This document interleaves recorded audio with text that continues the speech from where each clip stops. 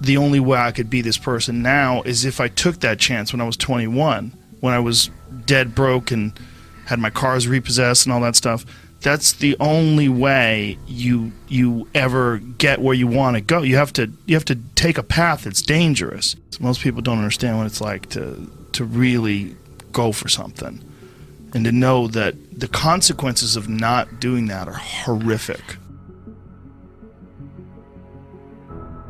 Is there advice you can give to people, to young kids that are living through a shitty situation of any sort, a tough life? Find a thing you like. Try to find a thing that you really enjoy. Try to find a thing that you're passionate about. Like an activity. Yes. For me, early on, it was drawing. It was illustrations. It was comic books. I wanted to be a comic book illustrator. And then it went from comic book drawing and illustrations to martial arts. So, but it was just another thing that I was very, very passionate about.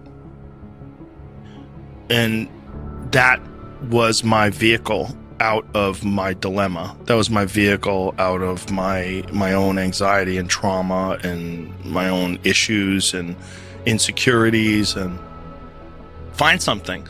Find a thing that you genuinely enjoy, because getting good at things you genuinely enjoy is extremely beneficial for young people, because it lets you know that, like, everybody thinks they're a loser. Every young person thinks they're a loser. At least a young person in the situation I was at. Like, I didn't know I wasn't a loser until I started winning, until I started doing martial arts. Martial arts taught me that, like, I could get better at stuff, that I wasn't really a loser. I just was someone who was, like, in a fucked up situation. But you could channel all that energy that you have as a young person into something and get better at it, and then all of a sudden people admired me. I mean, individual choices and mistakes, yeah, but ultimately you learn from those. So, like, no. Because, like, even the regrets, the bad things or the stupid things, you learn not to do bad things or stupid things. You know, all those things are beneficial in some way if you can get through them. You know, if you, like, did something that resulted in someone's death or something horrible like that, yeah, it'd be a terrible regret.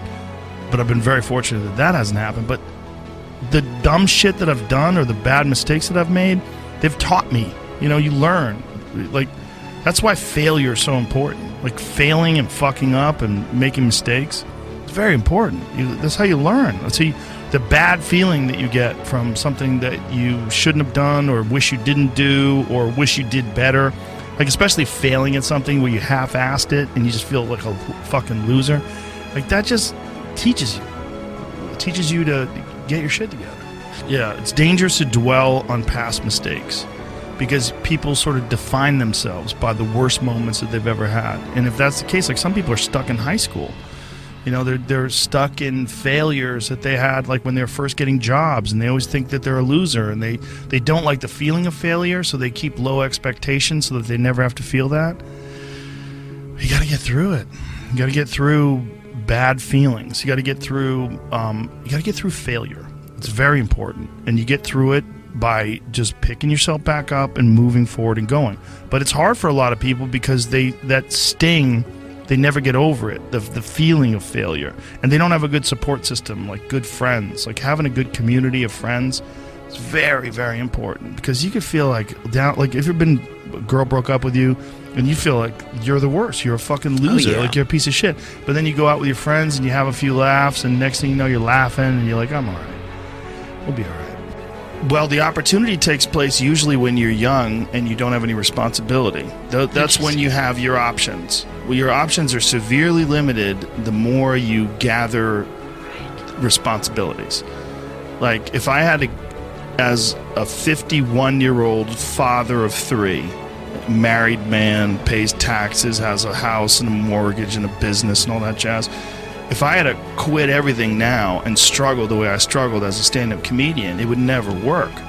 But the only way I could be this person now is if I took that chance when I was 21, when I was dead broke and had my cars repossessed and all that stuff.